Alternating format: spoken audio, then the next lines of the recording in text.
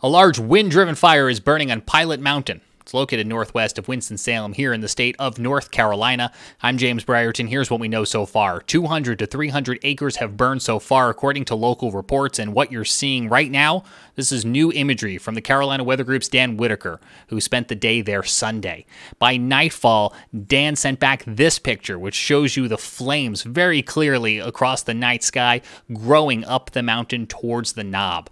Dan will continue to send back photos and videos, just as firefighters will continue to work around the clock to try to get this fire under control.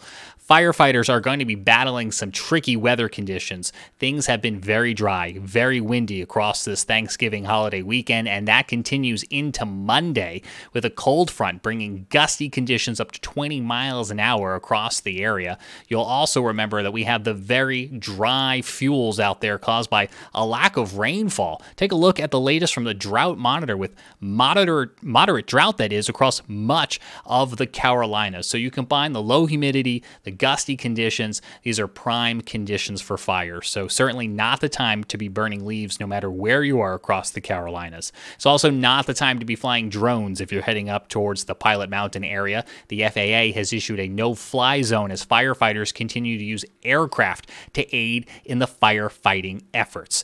Now, please, again, I need to urge you, be careful out there. The National Weather Service, in no uncertain terms, saying this: there is an increased threat of fires growing out of control on Monday due to the combination of low humidity, gusty conditions, and those dry fuels. And again, it's not just for the Pilot Mountain area, it's for many of us across the Carolinas. The cause of the Pilot Mountain fire is not yet known. We're happy to say there are no reported injuries. The campground was safely evacuated, and as you might imagine, the state park grounds will remain closed for the indefinite future.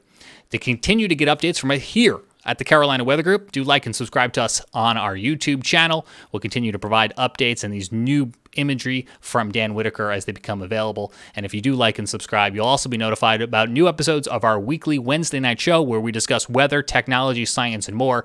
Our guest this week is James Spann. He is the host of Weather Brains and chief meteorologist at ABC 3340 in Birmingham, Alabama. But for now, from Charlotte, I'm James Brierton.